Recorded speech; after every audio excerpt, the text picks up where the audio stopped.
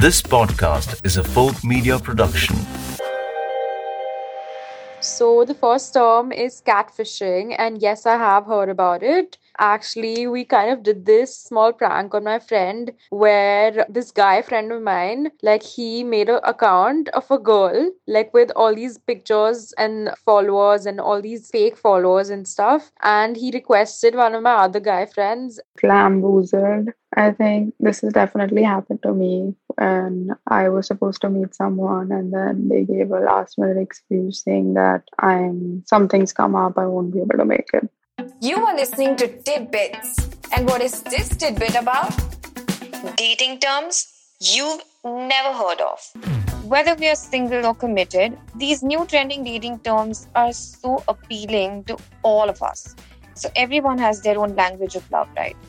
But millennials today have taken it to a whole new level with these terms. Some of these terms are something we've never heard of and don't even know the meaning of, a lot of them. So let's find out if women today are familiar with these trendy and cool new age terms. Our first term is catfishing. So for those of you who don't know, catfishing is when you lure someone into dating by a fictional persona or social media or texting. I would basically call it being a fraudster. I mean, you're not being your true self. Anyway, let's find out what these girls have to say. Hey, my name is Vartika and I'm from Kolkata. I have heard the term catfishing. So I did make a fake account on Tinder by some random girl's name and her pictures and shit. And I started talking to guys. It was just for fun, because I was kind of bored. And I eventually did settle for a date, but then I didn't go because obviously I was expecting someone else. Hi, this is Ahilya and I'm from Mumbai. I'm 20 years old. Yes, I have heard about it. Actually, we kind of did this small prank on my friend where this guy friend of mine, like he made an account of a girl, like with all these pictures and like followers and all these fake followers and stuff. And he requested one of my other guy friends. So they were chatting and like my friend really like interested in this girl and like he wanted to talk to her. And like we kind of were pranking him and like making him believe that the girl really likes him. And he was like really excited. And we set up like a few meetings where the girl didn't show up and like he got really upset. But then in the end, we came out and told him that no, this was just a fake ID and stuff. It was really fun. So yes, that has happened. Hi, so for the first one, catfishing, I've definitely heard it. I think it's the most common one.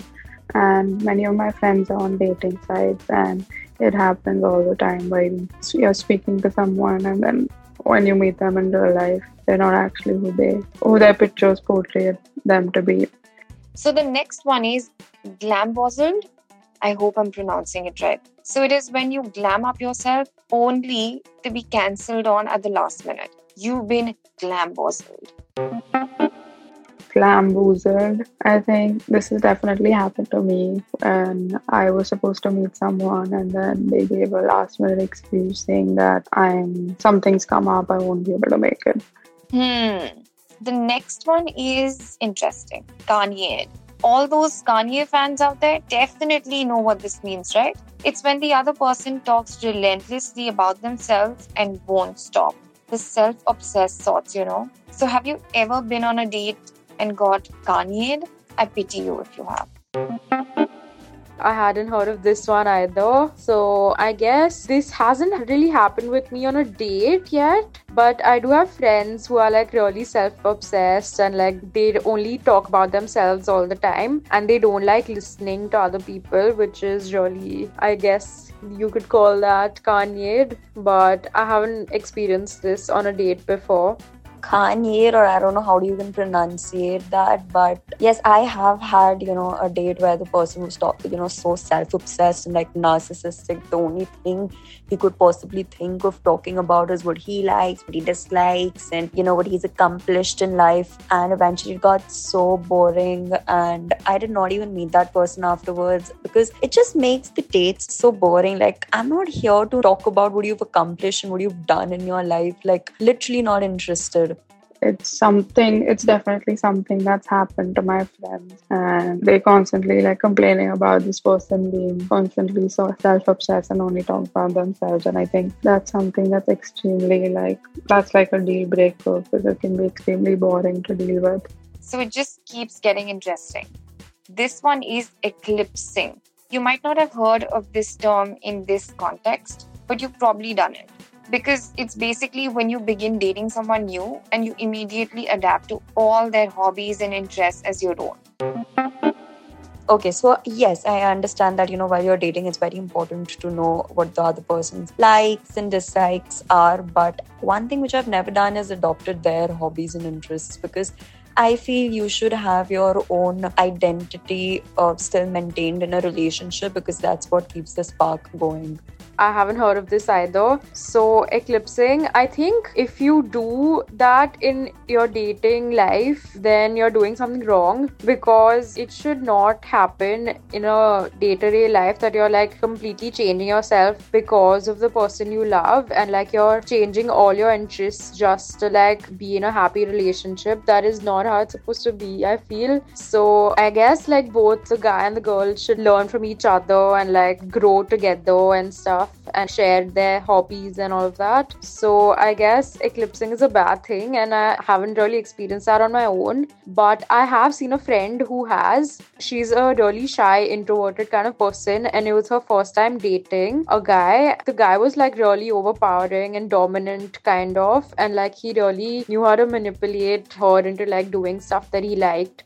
And even though like we were a really big support system for her, and we told her that you shouldn't like, listen to everything he says, and you should have a stand for yourself and all of that. But I guess love is a thing that can make you believe the weirdest things. So I guess she was kind of eclipsing for that guy, but she got out of the relationship eventually. So I guess it tells you that it's not a good thing. I think this is something that's happened to me when I was dating. I feel like when I'm always trying to like capture what the other person is feeling, like what their hobbies are. Like, for example, it can be anything as simple as just watching a particular show and trying to watch it together, but sometimes might not be something you enjoy. So yeah, I think it's important to stand your own ground when it comes to that. And the last one is zombieing. It's when an ex appears into your life out of nowhere.